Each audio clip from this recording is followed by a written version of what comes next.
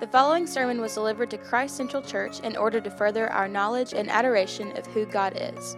We pray that it displays the hope found in Christ and strengthens your faith in Him.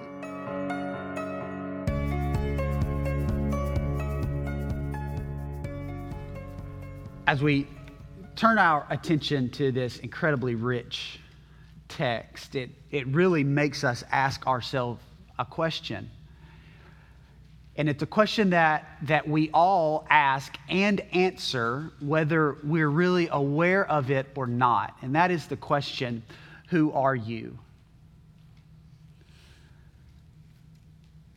What is your identity? That's at the core of this question. Who are you? Who do you see yourself as? What do you see your identity as? So many issues in life can come down to how we understand our identity, how we understand who we are. Countless issues come down to this question.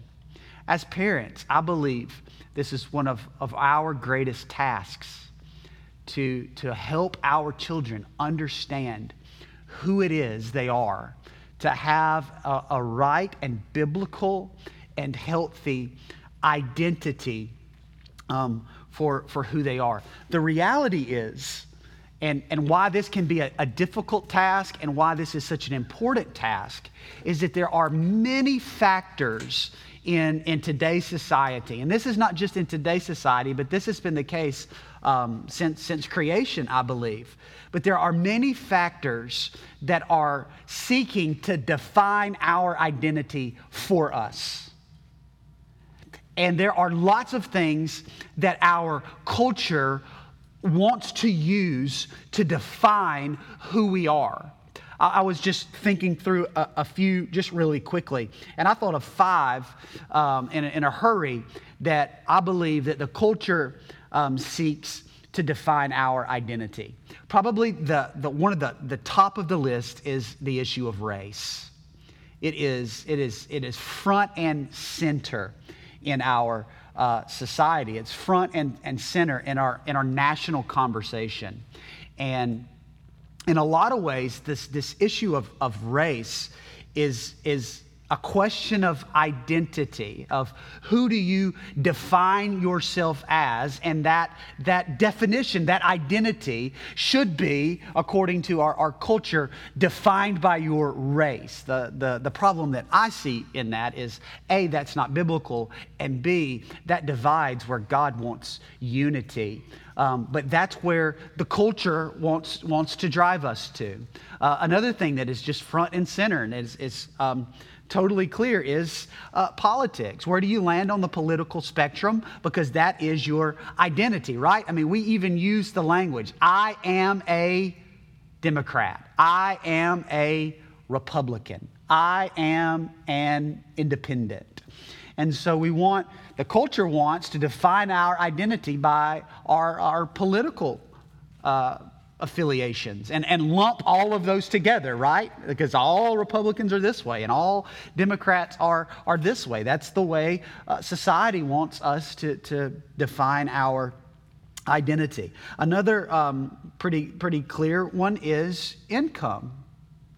Where do you fall in this spectrum? Are you lower class? Are you middle class? Are you upper class? Are you late to class? I mean, you just, who knows? We want to identify people, define people based on whatever socioeconomic stratus that they may fall in, and then loop and group those people together. Relationship status and sexuality is a major thing that our culture, our world wants to define us and set our identity as. I am single. I am married. I was talking with Hunter this week or last week, I'm not sure, just about homosexuality and how one of our hardest responsibilities as believers in Jesus Christ, as people of the Bible, is to help understand that our identity is not defined by our sexuality. But culture, the world, wants to define us using these terms. Or maybe it's your family that sets your identity. Those things are important. I'm not going to say they're not important. They are important. But none of those things are as important as who God says that you are. And if we're going to have a right and accurate and true identity, a self-realization of who we are, then what matters most is not what the world tells you. It's not what the news tells you. It's not what music tells you. It's not what a podcast tells you. It is what God tells you. Who God says that you are is the most important thing when it comes to understanding who you truly are. Who you truly are. This is, I believe, one of my greatest tasks as a dad, is to help my children understand not who they think they are, not who they feel that they are, but who God says that they are. Well, God, through the Apostle Peter, is revealing some important truths about who we are in this text, about what our identity is, about the way that God sees us. What is remarkable about this text and the way that the Apostle Peter, through the inspiration of the Holy Spirit, unfolds this for us is that this isn't just an individual personal identity.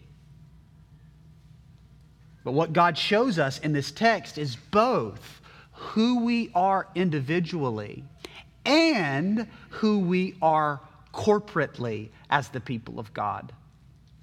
Because when we're followers of Jesus Christ, when we've been joined with Him in salvation, that's all 1 Peter chapter 1, when all that has happened, we've become new creations, we've been born again. What God does is He takes us and He joins us together with His people. That's what God is doing in Jesus Christ. He's taking individuals and He's joining them together with other individuals to form the body of Christ, the kingdom of God, the expression of God on this earth. And so what we will see as we look through this text that speaks to the heart of this issue of who we are, what we will see is who we are both individually, because that is important, but also who we are corporately, because that is just as important. And isn't it just the providence of God that this is precisely where we are in our studies at this time in the life of our church? Because starting next week, we are going to undergo what on the surface seems like the biggest change we've ever had as a church. And it'll feel weird, and it'll feel different, and it will seem like things have changed, certainly, because guess what? Things have changed. Next week, things will look differently for us. This will be a new chapter for our church. I want you to listen to me, church. We cannot find our identity in a building. That's going to be the temptation. We cannot find our identity in a building. The truth is, our identity next week does not change at all. Just because where we worship changes, just because we might own the place, or at least the bank does, that doesn't mean that we have changed and that our identity has changed and that how God sees us has changed. It might change some in the eyes of people in our community who will say, okay, you're a real church now because you have a church. But God's not in heaven going, oh, okay, you're a real church now. How God sees us has not changed. Our identity has not changed.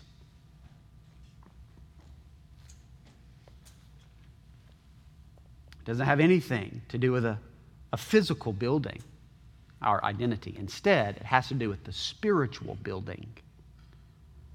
And that's exactly what Peter tells us in this text. This morning, my goal and my hope is to get from verse 4 to verse 8. There's a real probability we don't get out of verse 4. But for the sake of context, let's start reading together, starting in verse 1. So, put away all malice and all deceit and hypocrisy and envy and all slander. Like newborn infants, long for the pure spiritual milk, that by it you may grow up into salvation, if indeed you have tasted that the Lord is good. As you come to him, a living stone rejected by men, but in the sight of God, chosen and precious. You yourselves, like living stones, are being built up as a spiritual house, to be a holy priesthood, to offer spiritual sacrifices acceptable to God through Jesus Christ.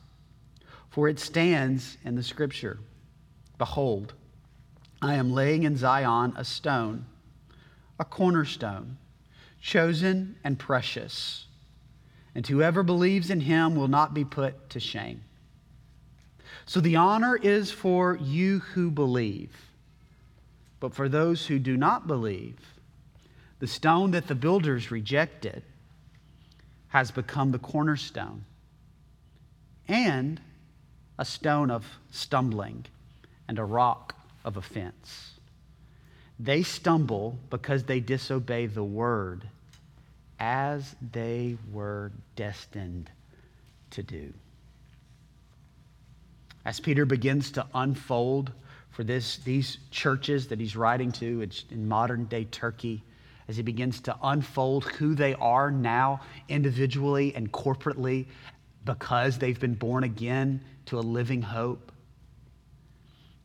the first and most important thing that Peter teaches us, that God shows us, and that we learn in this text about who we are, is that it really isn't about us. It's about Jesus. Our identity, both individually and corporately, starts with Jesus.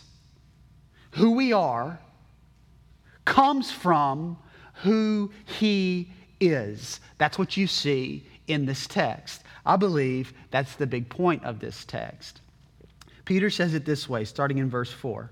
As you come to him, a living stone, rejected by men, but in the sight of God, chosen and precious.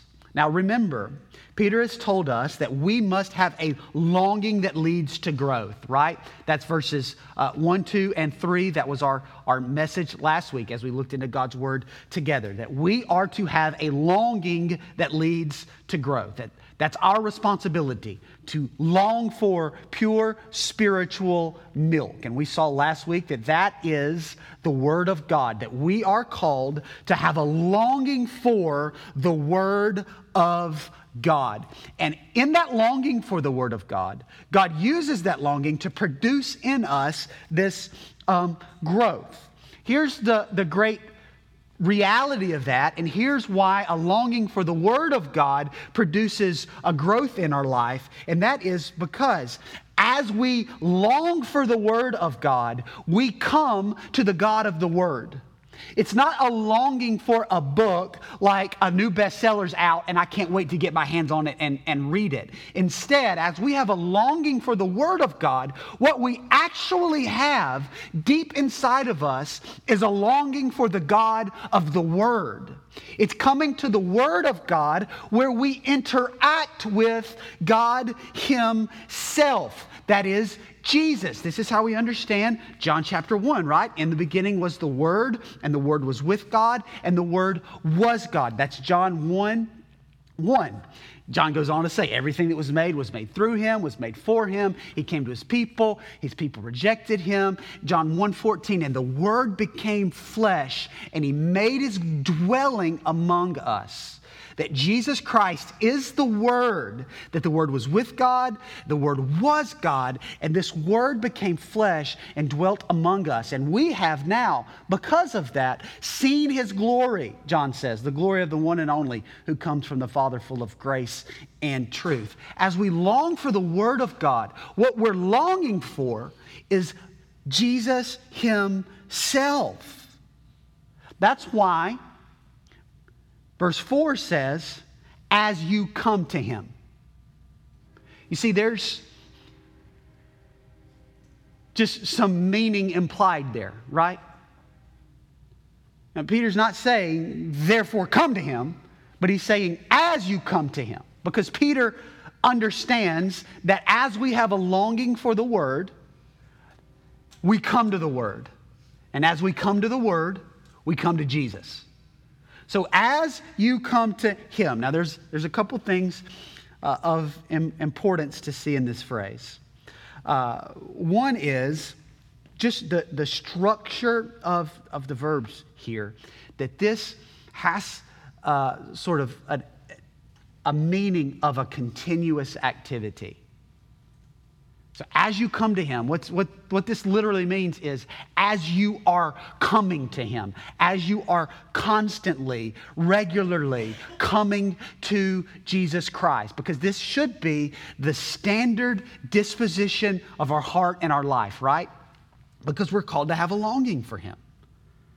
And if you long for the Word of God, then you have a longing for Jesus Christ, who is the Word, and that longing drives you consistently and regularly to Jesus. This is a continual activity as you come to Him, as you are coming to Him. The second thing to understand here is that this is not just a coming to Jesus like you would come to an event, but this is an intimate, abiding, personal fellowship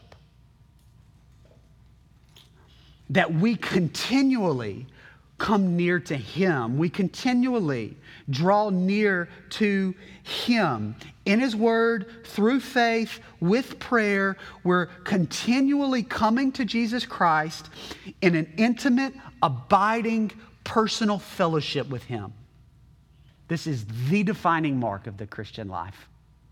A longing for Jesus Christ and a continual coming to Him in a personal, intimate, relational way. Peter says, as you are coming to Him. This is the same word used in the writer of Hebrew loves this word.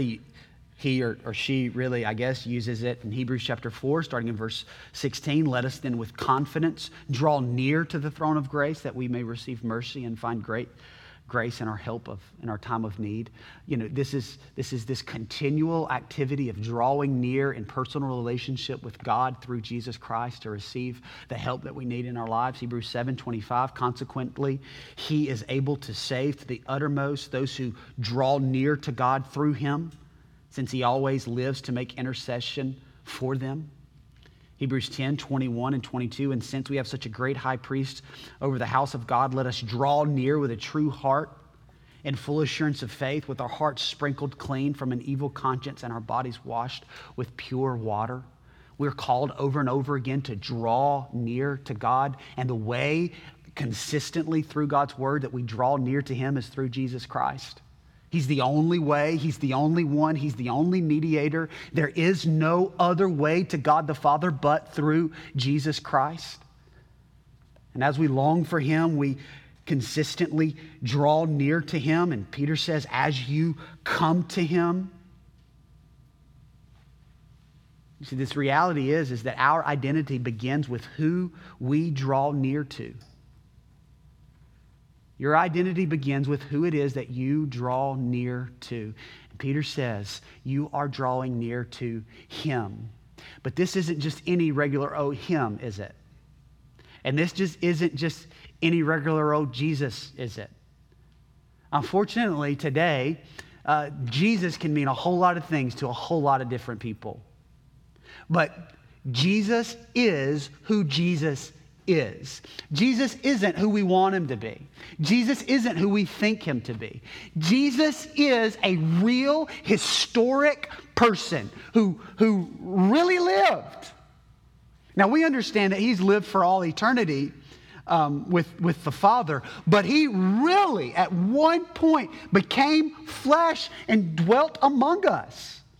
And he said real things, and he did real things, and he claimed real things, and he really died, and he was really buried, and he really came back to life, and he really ascended to God, and he sits really right now at the right hand of the Father, and he really has in his Spirit.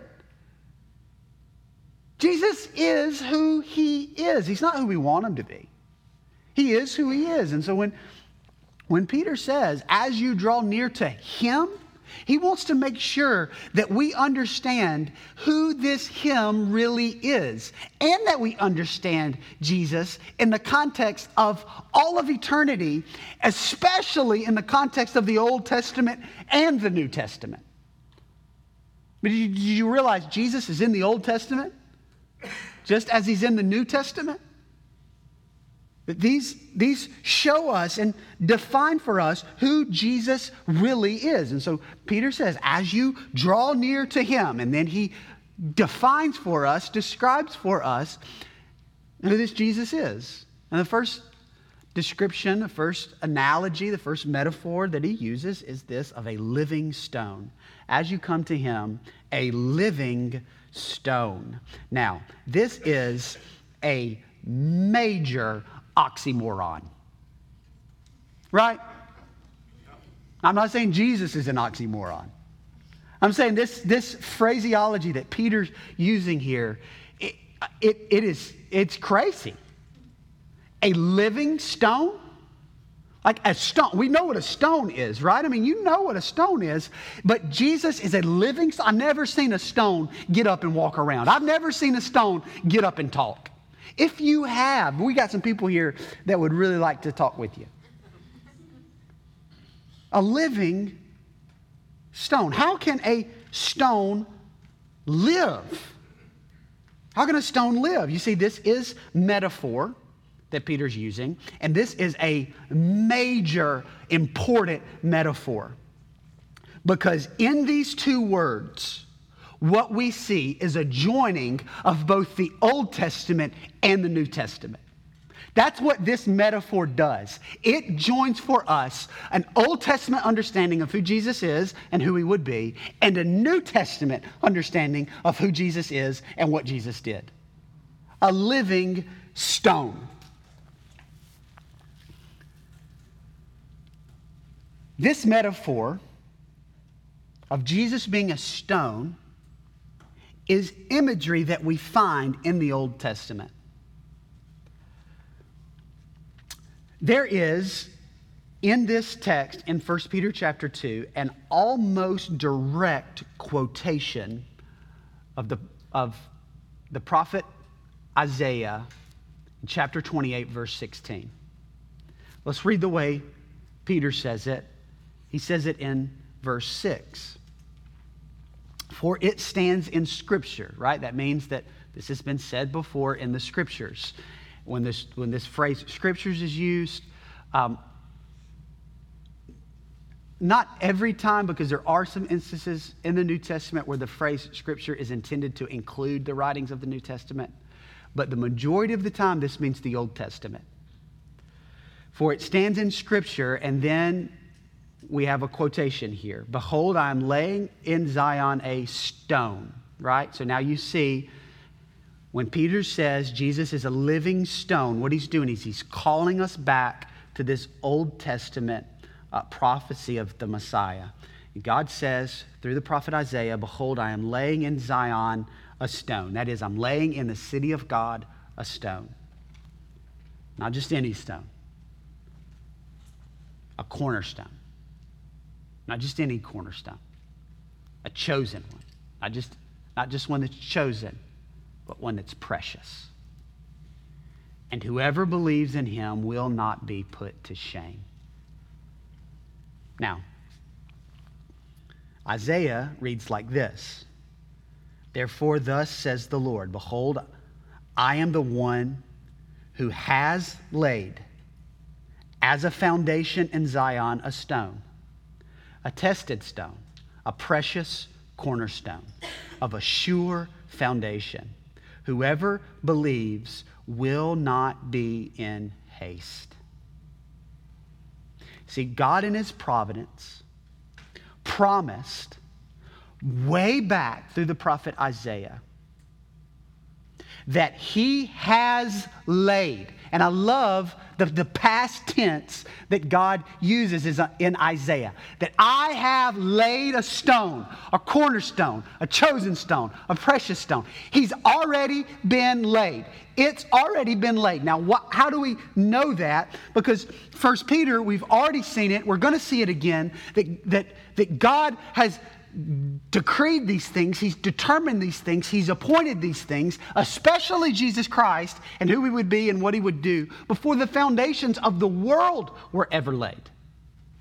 That God had already chosen a precious cornerstone to be the foundation of the city of God. Now, let's not get too hung up in the city of God. I think the way to understand this phrase, Zion, is the kingdom of God. Both the kingdom of God here on this earth and the kingdom of God that will come in the end.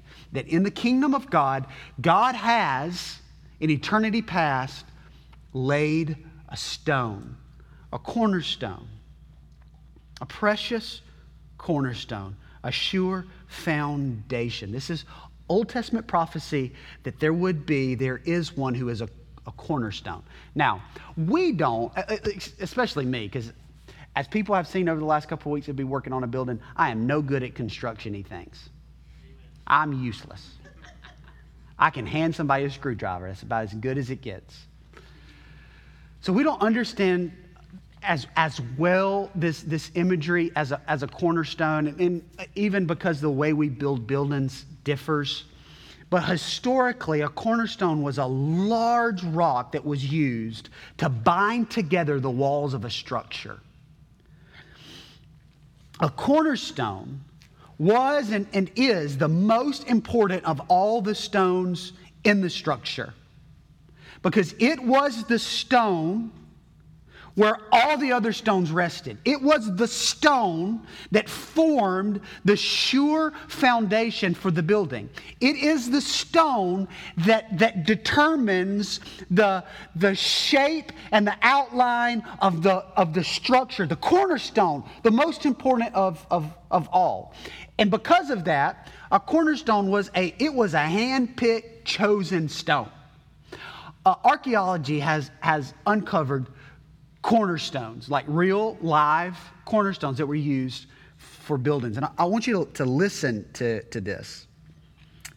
They have uncovered some that are 69 feet in length. 69 feet in length. 12 feet tall, 13 feet wide. This is a cornerstone.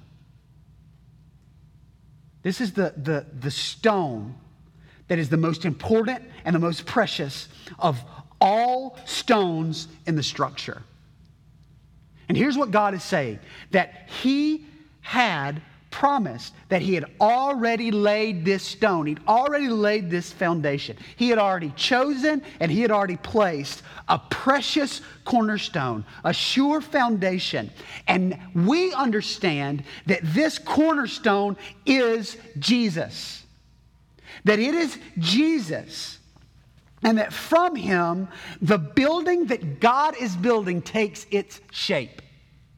It is from Jesus that everything else is built off of. It's from Jesus that the contours and the shapes of what God is doing and what God is building gets its form. And Peter says here of Jesus, not that he was just a stone, right? That's Isaiah. Behold, I've got a stone. But Peter says he's not just a stone, but he's a living stone. See, this is where Old Testament prophecy, I've got a stone, I've got a cornerstone that's coming. I've laid him. And so the Jewish people understood this to be the Messiah that would usher in the kingdom of God. And so they eagerly awaited this stone that God had promised. And what Peter is saying, that stone has come. And now he's not just a stone, but he's a living stone. And he takes the Old Testament and he joins it with the New Testament. He takes Old Testament prophecy and he joins it with New Testament reality of the resurrection of Jesus Christ. Jesus, the promised one of God, isn't just a stone. He's a living stone because he is alive. Listen, everything in Christianity hinges on the resurrection of Jesus Christ. Everything. It is the singular event that changed everything. The resurrection of Jesus Christ. The resurrection of Jesus Christ is the event that proved Jesus to be who Jesus said he was. Because Jesus said he was the cornerstone. Jesus said it. Jesus said he was the Son of God. Jesus said he was Messiah. Jesus said he was God in the flesh. Now, any man can say that. There have been lots of men who have said that. But there is only one who has proved that, and that comes through the resurrection of Jesus Christ. It was the event, the historical event that changed everything. It was this event that took a bunch of cowards and turned them into world changers. But you realize his disciples were terrified. They were afraid. They were cowering. They'd said, forget it. We're going back to what we were doing before. It's not worth it. It didn't happen the way we thought it would happen. But a singular event changed it all. And what was it? They saw the resurrected Jesus Christ. The resurrection changes everything. It changed them. It changed history. It changes us. And it is the fact that he is alive that proves that he is the foundation that has been laid. He is the precious cornerstone. I thought about this, a living stone. A living stone. You know, lots of religions have stones. Now, they're fashioned into the shape of something else. And they may be fashioned into the shape of a Buddha, or they may be fashioned into the shape of a fertility god. But all of those, you know what they are? Stones. There's no life in them. There's no power to change anything in them. They're just stones. But this stone that God has chosen, this precious stone that God has laid as the cornerstone, Jesus Christ, he is no regular stone. He's a living stone because he is alive. Peter says that he is a living stone rejected by men, but in the sight of God chosen and precious. Jesus was rejected by men. This phrase here, rejected, means to discard something after it's been inspected or tested. So you pick something up and you inspect it and you test it, and if it, cuts the mustard, you so to say, and then you keep it. But if not, then you discard it. So what Peter's saying here is that Jesus, the promised foundation for the people of God, was rejected by the people of God because they inspected him and they rejected him. You see, the Jews, the historic people of God, were expecting a Messiah. They were looking for a Messiah. But when Jesus claimed to be that Messiah, they rejected him. They concluded that he didn't measure up. And the reason why they concluded that is a host of reasons, primarily because they believed that the Messiah would come and would bring about the restoration of the physical kingdom of God. So they were looking for a Messiah that would come, would free them from Roman rule and occupation, and would physically, on this earth, restore Israel the way that it was, and would physically restore the throne of David, the chosen king of Israel. That there's a Messiah coming, and that his saving of the people of God would be to restore the physical kingdom of God on this earth. And so when Jesus came and said, "I am," and everything that meant. Now, he said it a whole bunch of times, but what he meant by that is, I am the I am. I am the Messiah. I am the promised one. When he claimed those things, the Jews looked at him and said, but you're not doing the things that we expect the Messiah to do. You're not bringing about the restoration of the physical kingdom of God on this earth. What they missed was that the Messiah was not promised to do that. That was not the intention. That is not the house that God is building. But the house that God is building, the kingdom that God is establishing, is a spiritual one. It's a spiritual house. It's a spiritual kingdom. And the Messiah that would sit on a throne would be a spiritual throne. One day a physical one, praise God. But now a spiritual one in the presence of God's people. You know, in their minds, a Messiah would never be a meek and a humble man condemned to die on a cross. They rejected him. And even in their rejection, Jesus understood that that was the fulfillment of Old Testament prophecy. Listen to Psalm 118, 22 and 23. The stone that the builders rejected has become the cornerstone. This is the Lord's doing. It's marvelous in our eyes. You see, all the way back in the Psalms, in the Old Testament, there's prophecy that God would send a stone, God would send a cornerstone, and that cornerstone would be rejected by the people of God. But it would be God who's the one that's doing it after all. Now, I want you to listen to what Jesus has to say in Matthew chapter 21, starting in verse 33. Hear another parable. Jesus teaching in parables.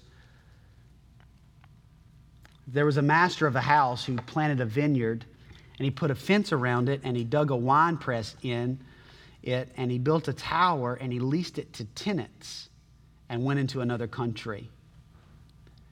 And when the season for fruit drew near, he sent his servants to the tenants to get his fruit. And the tenants took his servants and beat one and killed another and stoned another. So you see it, this wealthy man buys some property, builds a tower, lets people live in that tower in exchange for work in his wine press. And when it comes time to reap what he's deserved as the owner of the property and the owner of the tower where they live, instead of giving him what he rightly deserves, they kill his servant. They beat him, they stone him.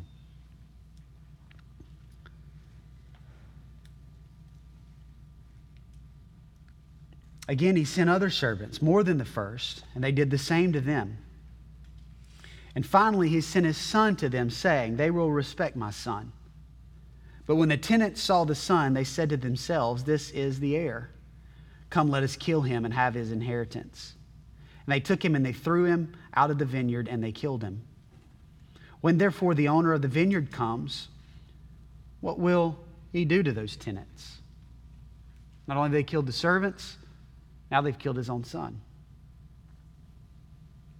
And so the Pharisees said to him, he will put those wretches to a miserable death and let out the vineyard to other tenants who will give him the fruits in their season.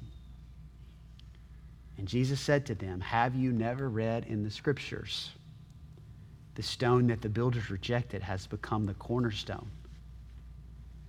That this was the Lord's doing, and it's marvelous in our eyes. Therefore, I tell you the kingdom of God will be taken away from you and given to a people producing its fruits. And the one who falls on this stone will be broken to pieces. And when it falls on anyone, it will crush him. Now, these Pharisees knew exactly what Jesus was saying. I am the cornerstone, and you are the men who are rejecting me. You've killed God's servants, and you are about to kill his son. And what's God going to do? He's going to take the kingdom of God and he's going to give it to those who receive him. That's what God's going to do. And if you fall on me, if you stumble over me, if you crash over me, you will be broken into pieces. And if I fall on you in righteous judgment, you will be crushed. Jesus understood, I am the cornerstone. But when the chief priests and the Pharisees heard his parable, they perceived that he was speaking about them. They knew what he was saying. And although they were seeking to arrest him, they feared the crowds because they held him to be a prophet. You see, this is what Peter means when he says, when you come to him, a living stone rejected by men, that Jesus Christ, the promised cornerstone, was rejected by the people of God. But it was their rejection that God used to bring about the real kingdom of God, and a kingdom that is open to every tribe, every tongue, and every nation. Their rejection brought us the kingdom of God to the world. This is Acts 4, starting in verse 11. This Jesus is the stone that was rejected by you, the builders. And he's become the cornerstone. And there is no salvation in no one else, for there is no other name under heaven given among men which we must be saved. Now, a salvation is not only for the Jew, but it is every person who believes in him that can be saved. That's what it means for him to be the cornerstone, the rock on which we stand, the sure foundation of the kingdom of God. And it is from him that our building, not a physical one, but a spiritual one, takes its shape. Now, I love this. I told you we weren't going to get out of verse 4. Let's get out of it. Let's go verse 5 just a little bit. Because you believe in him, you get his life. Look at this. As you come to him, a living stone, rejected by men, but in the sight of God, chosen and precious, you yourselves, like living stones, are being built up as a spiritual house, to be a holy priesthood, to offer spiritual sacrifices acceptable to God through Jesus Christ. Do you see this? Because Jesus is a living stone, because he's alive, his life flows to all the stones laid on him. Not only are you a stone, but you are a living stone, because you are laid on the living stone. And you see the imagery that Peter's using here, that God is building a spiritual house. This is the kingdom of God. This is the church corporately. God is building a spiritual house, and Jesus is the living stone, the precious cornerstone. And us as believers, we are, because of him, we are like living stones. Because we come to him, we share in his life. And God is building us to be a spiritual house. A spiritual house. Not a physical house, but a spiritual one. You see, as a believing Jew, Peter realized that this New Testament world was different from the Old Testament world in the terms of God's presence with his people. Because in the Old Testament, God's presence resided in the tabernacle or in the temple. God's presence was defined by walls, be they walls of the ark or walls of the Holy of Holies. God's presence was defined by walls, by stones, not living stones, just regular old dead ones. That's the Old Testament. But in the New Testament, God's presence is not found in a physical temple or a physical building, but in a spiritual one, in the people of God. In the New Testament, God's presence is found among his people, wherever they may be, both individually and corporately. Here's what that means, church. That means that there's not a single stone in that new building that is precious. There's not a single stone in that new building that is alive. That the life of that place and the presence of God in that place comes when the people of God gather together. Because we are, corporately, now the dwelling place of God. That God is building a spiritual dwelling, and it's in the people of God. Ephesians 2:19, so then you are no longer strangers and aliens, but you are fellow citizens with the saints and members of the household of God, where God lives, where God resides, his household. See, we think of the house of God as the church building. It is not. It's the people. And it's built on the foundation of the apostles and the prophets, Christ Jesus himself being what? Cornerstone.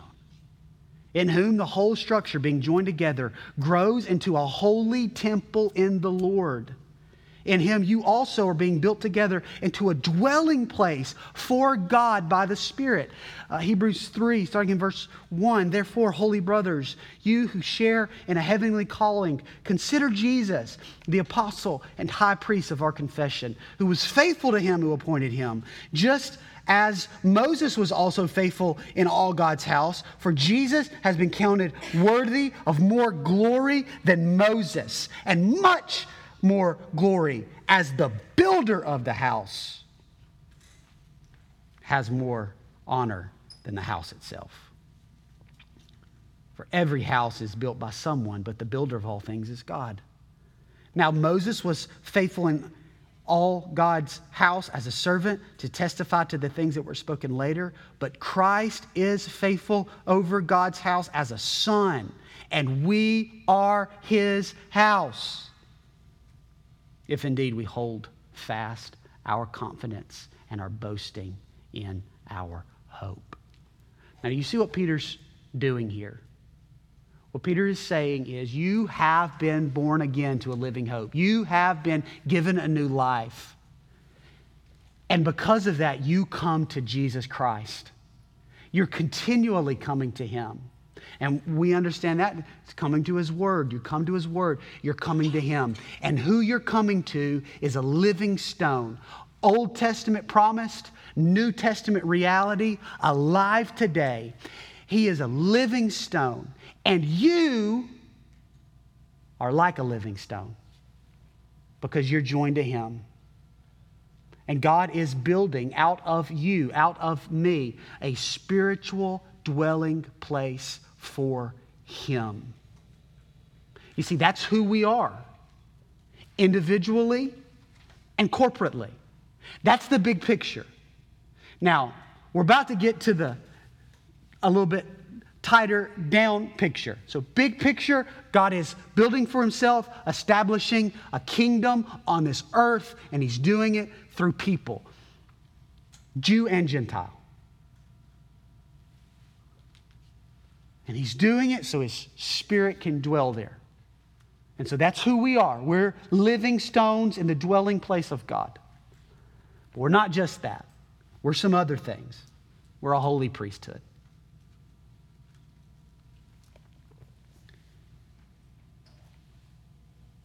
We're a people of his own possession.